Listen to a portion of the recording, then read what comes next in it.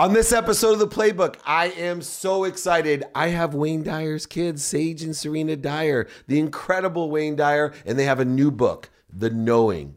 And we're going to talk about how children come through you, not for you. Join me for all of this and more on The Playbook. This is Entrepreneurs, The Playbook, where each week I bring you some of the greatest athletes, celebrities, and entrepreneurs to talk about their personal and professional playbook to success and what made them champions on the field and in the boardroom.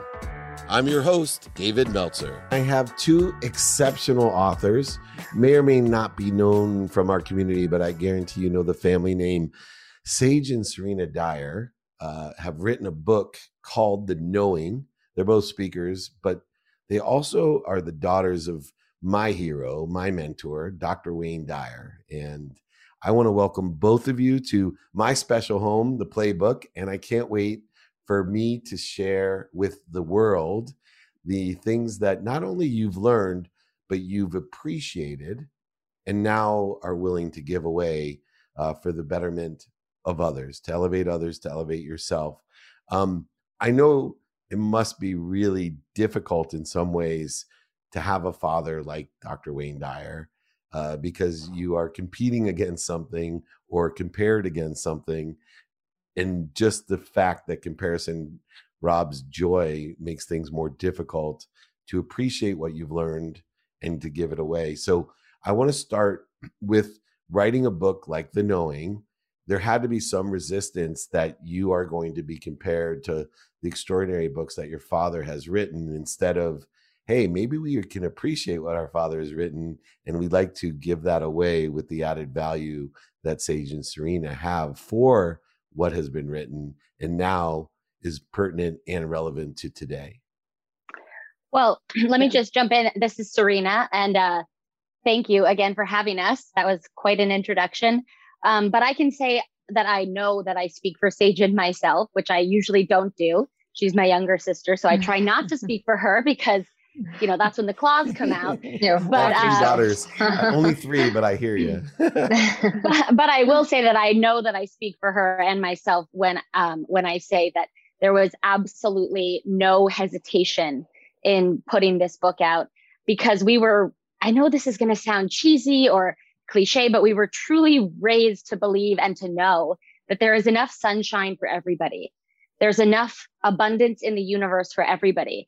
And the more abundance I have, the more opportunity I have to give it away. In fact, I'll take it a step further and say, we were really raised to know that the more I give it away, the more abundance I have. And that the universe responds to who you are, not just to what you want. And so, go ahead.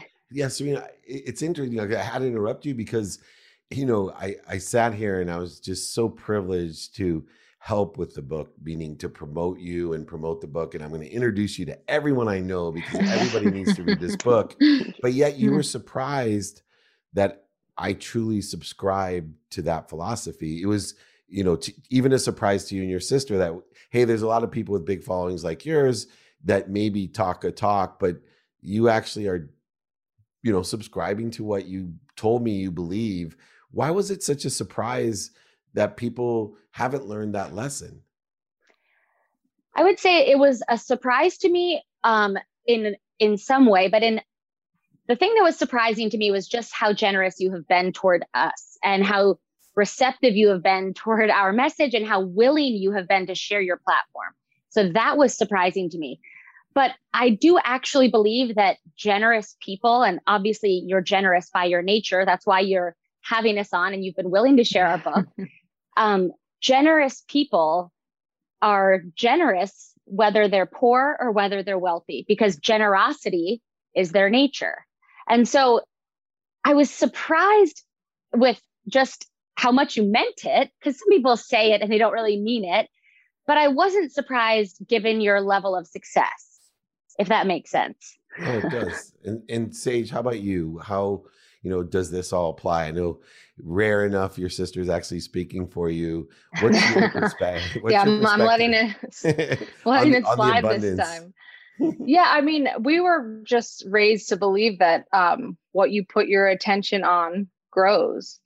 And if you're putting your attention on lack and that you don't have enough to give away, you're going to create more lack, and you're going to create more opportunity to not have enough to give away. Whereas if you give yourself away freely because you know that you're tapped into an ocean of abundance. I mean, our dad used to say you could take a dropper to the ocean every single day and take water out and it will never be any less because it's infinitely abundant.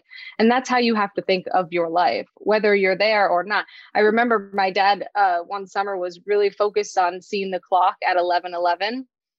And he had all of us doing the same thing, which is just like it's just a silly experiment. But if we saw our phone at 11:11, we were supposed to text him so he would see his phone at 11:11. What it really taught me was the first thing I said, which is what you put your attention on grows and expands. Because as soon as we started doing that, right, we were seeing 11:11 everywhere once a day, and then also other places, license plates and receipts and totals on, so it's just what you put your attention on grows. Yeah, I know my birthday's 1/11, so when I heard your father tell that story, it just got even worse for me. Automatic entry to heaven. If you have a 1/11 birthday or 11/11 birthday, automatically you go to heaven.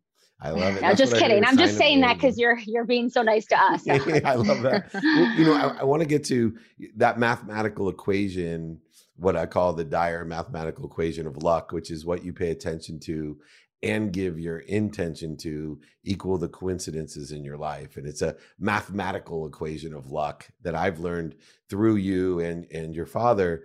But one of the things that I think is interesting is you wrote a book called Knowing, and a lot of people think they know things. And one of the other lessons that I've learned in life is that when we think we know something, we're basing it on partial evidence. And that partial evidence is based on senses that are faulty, memory that's faulty. It's based on ignorance, in other words, as well as doubt and fear. And partial evidence appearing real can actually create fear. But yet you titled your book Knowing. And so I was wondering, Sage, I'll start with you on this one. What does the title mean to you, and why did you guys decide on, the title Knowing? Yeah. So, I mean, something you just said triggered something my dad always said, which was that it's not what you don't know that gets you into trouble. It's what you know for sure that just ain't so. And, I think there's so much truth in that. So many of us are so convicted in our beliefs, and often they're wrong. And the knowing for us, when you read the book, you'll realize it's not that at all. It's not something that you're loud about. It's not a conviction. It's an inner knowing. It's almost akin to like an intuition. And it's something that I like to think of it as like a lighthouse, an internal lighthouse that we all have the ability to tap into and to find guidance from. But often our convictions and society and things like that get in the way of tapping into it. And it was after our dad passed away that, for me, I'll say I was challenged for the first time was I going to be able to apply his life's work? Because for the first time in my life, I was really going through something that was hard and, struggling, and it made me question things. And so was I going to be able to apply his work to the situation I was now in? Because prior to that, I was pretty smooth sailing, and it didn't happen overnight. And it took a lot of commitment and, recommitment and changing my thoughts and aligning. And what we found was that just a lot of, we experienced so many signs and synchronicities. And you said coincidences, like our dad used to say the word coincidence is derived from the mathematical term coincide, which means two angles that fit together perfectly. And we've taken this word to mean two things that happen accidentally, but they seem cool and it's synchronistic, but really it's something that's happening perfectly, and you should pay attention to those. And, coincidences are part of the knowing in our book. And it's just tapping into your own inner guidance. It's going with the flow, not against the current. It's taking the path of least resistance. We give a lot of examples in the book on how to tap into your knowing, how to stay on the path of least resistance, and things like that. say to the shift in the paradigm between, wanting to be happy, to be wealthy, to be worthy, and then shifting that paradigm to understanding what we already are. Obviously, your father spent a lot of time with the existential understanding of I am, which I learned in 11th grade, by the way, and thought I talk about knowing. I gave it about 2 minutes of my attention because I'm like, yeah, I get it. And here I Right. am 53 years old exploring 3 letters, 2 words, I am, in depth almost every day, whether it be from your father's works, from the knowing book that you've written, or Course in Miracles, really exploring what stands behind these things. And, what, Serena, was the reasoning behind the book, beyond, the lessons that you've learned? There seems to be some reason or reasoning behind writing it. Honestly, I think it was a fear that our dad was going to haunt us if we didn't continue his work. I'm just kidding.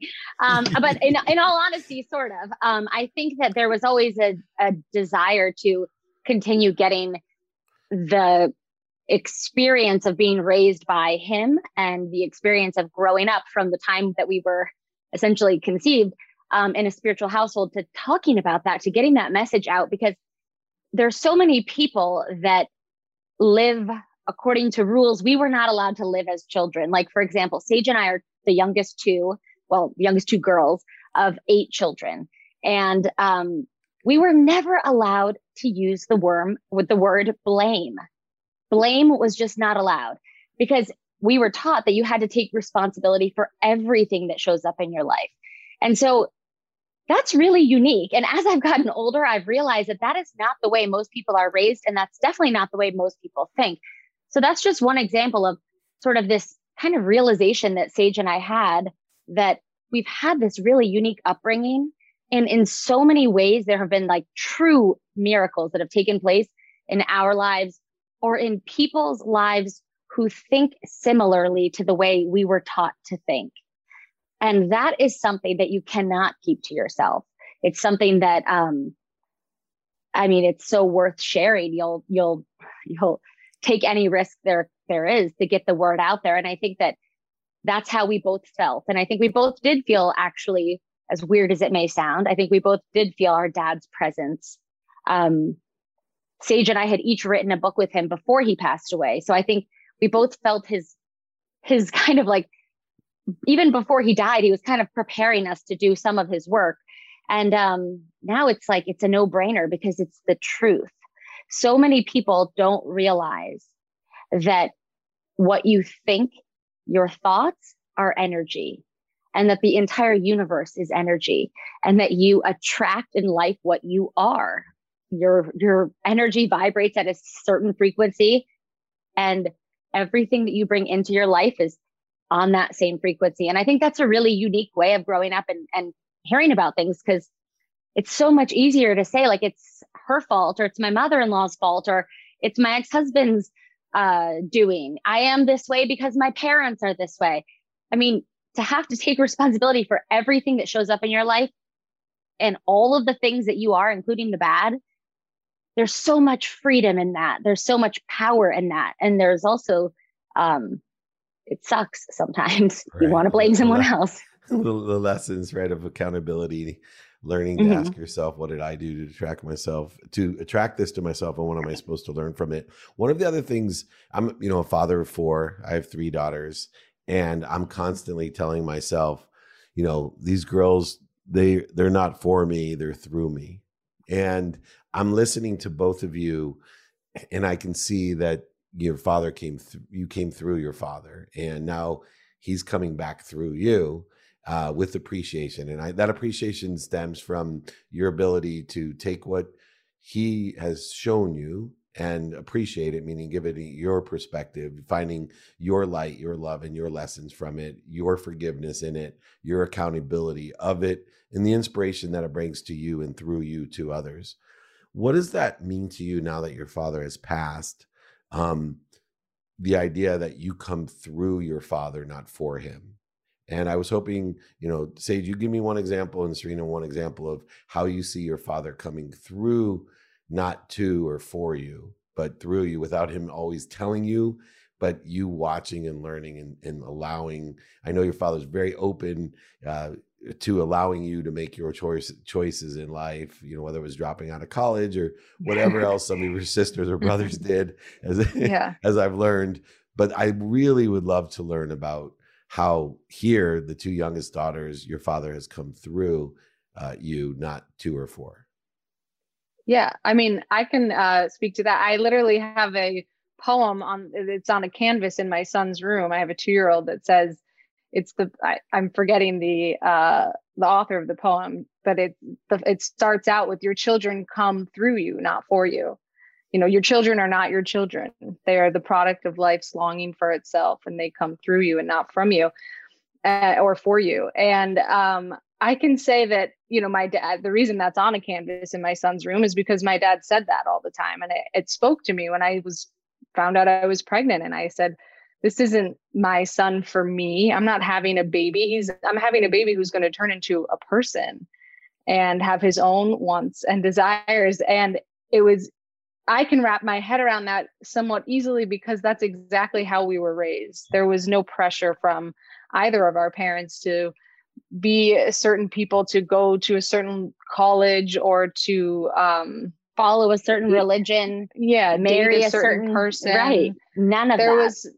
It was just an environment of an expectation to be kind and loving to one another and towards ourselves. And as long as we were doing that, our parents supported us. They weren't like overly involved in our lives growing up. My mom still is not. My dad was not. They weren't concerned. I mean, they had their own lives to live, their own dharmas to fulfill. And they parented us and they guided us very much, but they also allowed us to be who we wanted to be, which I think is a freedom that as parents, we owe our children. And if you don't give it to them, it comes out in other ways, you know? And the truth is that we ended up wanting to spend more time with our parents, honestly, than either one of them wanted to spend with us, because you're Finally, so drawn. Some parents like me and my wife, my girls just came home from college. Like, you know, you're the only parents that don't want their kids to move back in with them. Like, all the other parents don't want them to leave. I have a PR guy, Jake, and his mom is like, don't give him any more money. He's going to move out. I was like, I can't believe I have a mom telling me not to pay this kid more. Right. Well, what you'll end up having is children that don't ever want to leave you, because at the end of the day, we want to be around people that see us and appreciate us for who we are, not for who they expect us to be, not for what they believe we ought to be, but for who we really are. And who wouldn't want to be friends with somebody like that? Who wouldn't want to spend time with somebody like that? And that was how both of our parents were.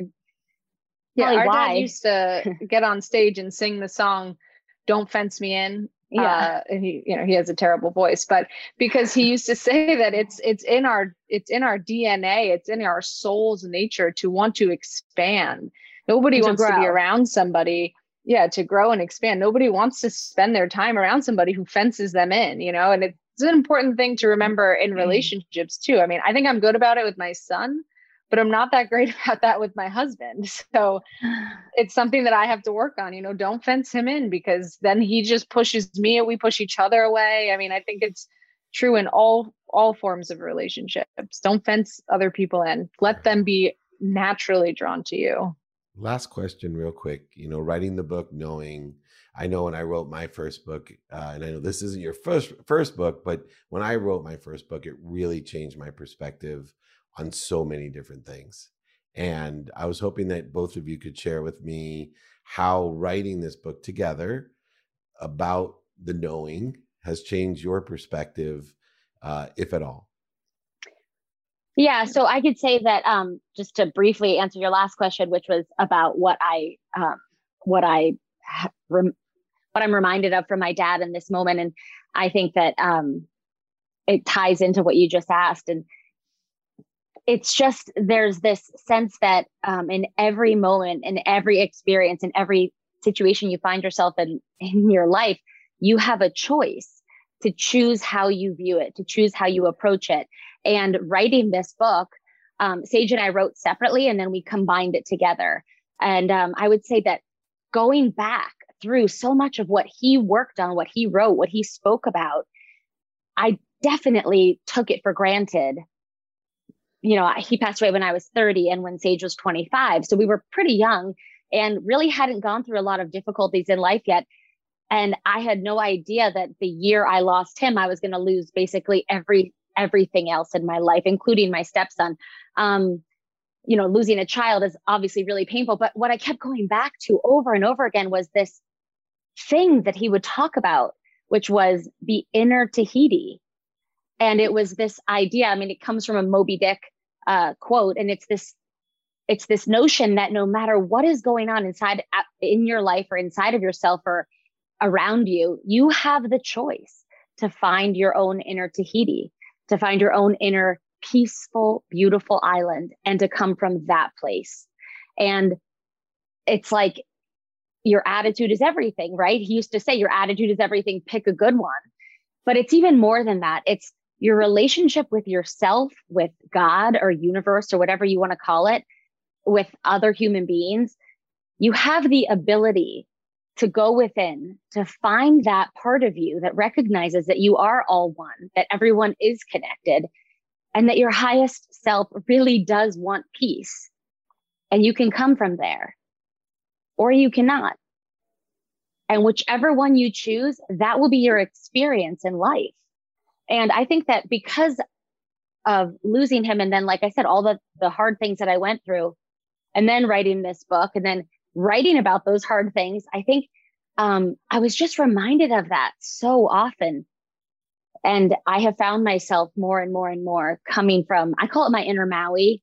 Sorry, Herman Melville. Inner Tahiti was great line, but for me, it's inner Maui. But it's just knowing that I can come from there more and more. And it's like he used to say, someone is the sage, actually, the line was, the sage is kind to the kind and kind to the unkind, because kindness is his nature.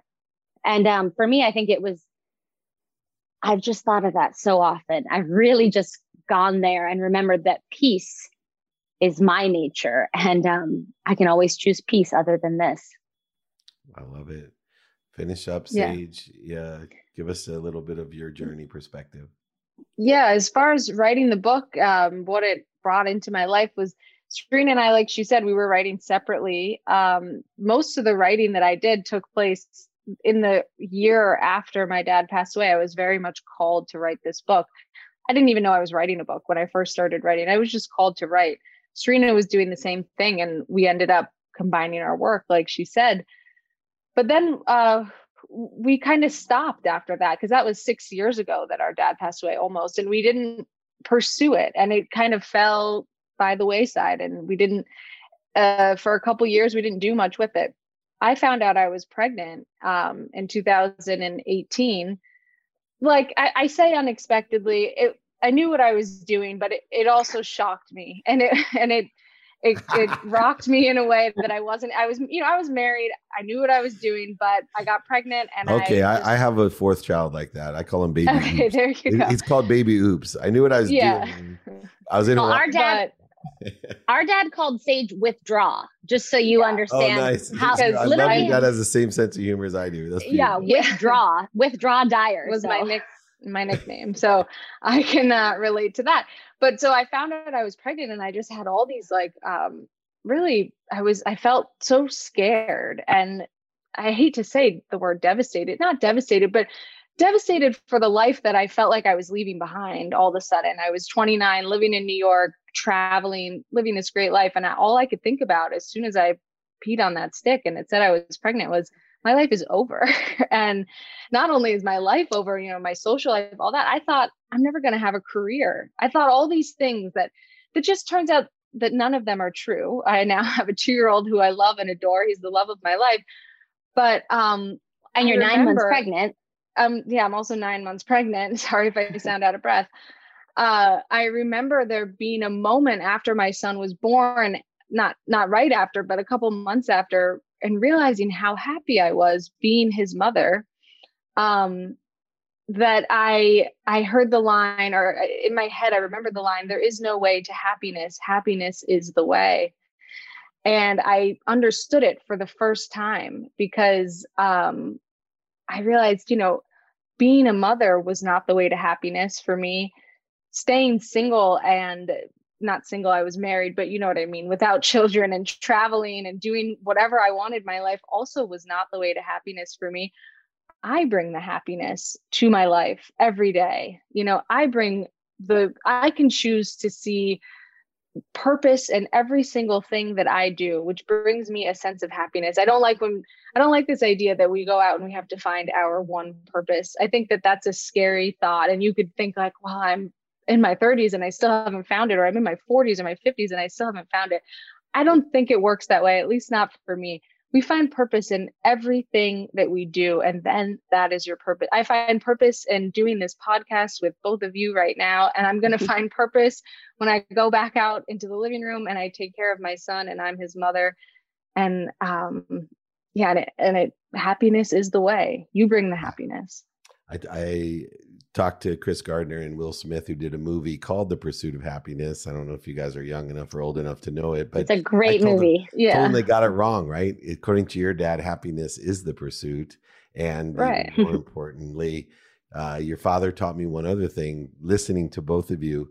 Your thoughts about your purpose are your purpose. And that was one of those great things that changed my perspective and my purpose and my ability to give meaning to everything I see, just like he's taught you, me, all of us here, and how it's changed our lives. And I want to have you on so many more things. I'm going to introduce you. I want everyone to go out, buy The Knowing, get The Knowing. It's everywhere, recently released. It's one thing to learn from Wayne Dyer, but I think under my mission in life to empower over 1 billion people to be happy, it's the appreciation. And I'm in almost tears thinking someday maybe my daughters will sit here and give their appreciation to what I allowed them to experience through me. They will.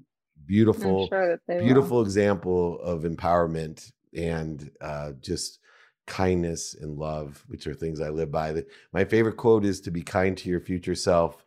And I must be doing something right to have two blessed angels of Wayne Dyer's here with me, Saje and Serena Dyer, the authors of the new book, The Knowing, incredible entrepreneurs, speakers, and souls. Thank you so much for joining me. Well, I hope you enjoyed this week's episode of The Playbook as much as me. On a personal note, I just wanted to thank everyone for making The Playbook such a success. Don't forget to continue it by sharing, subscribing, and listening to your favorite episodes. This is Dave Meltzer with The Playbook.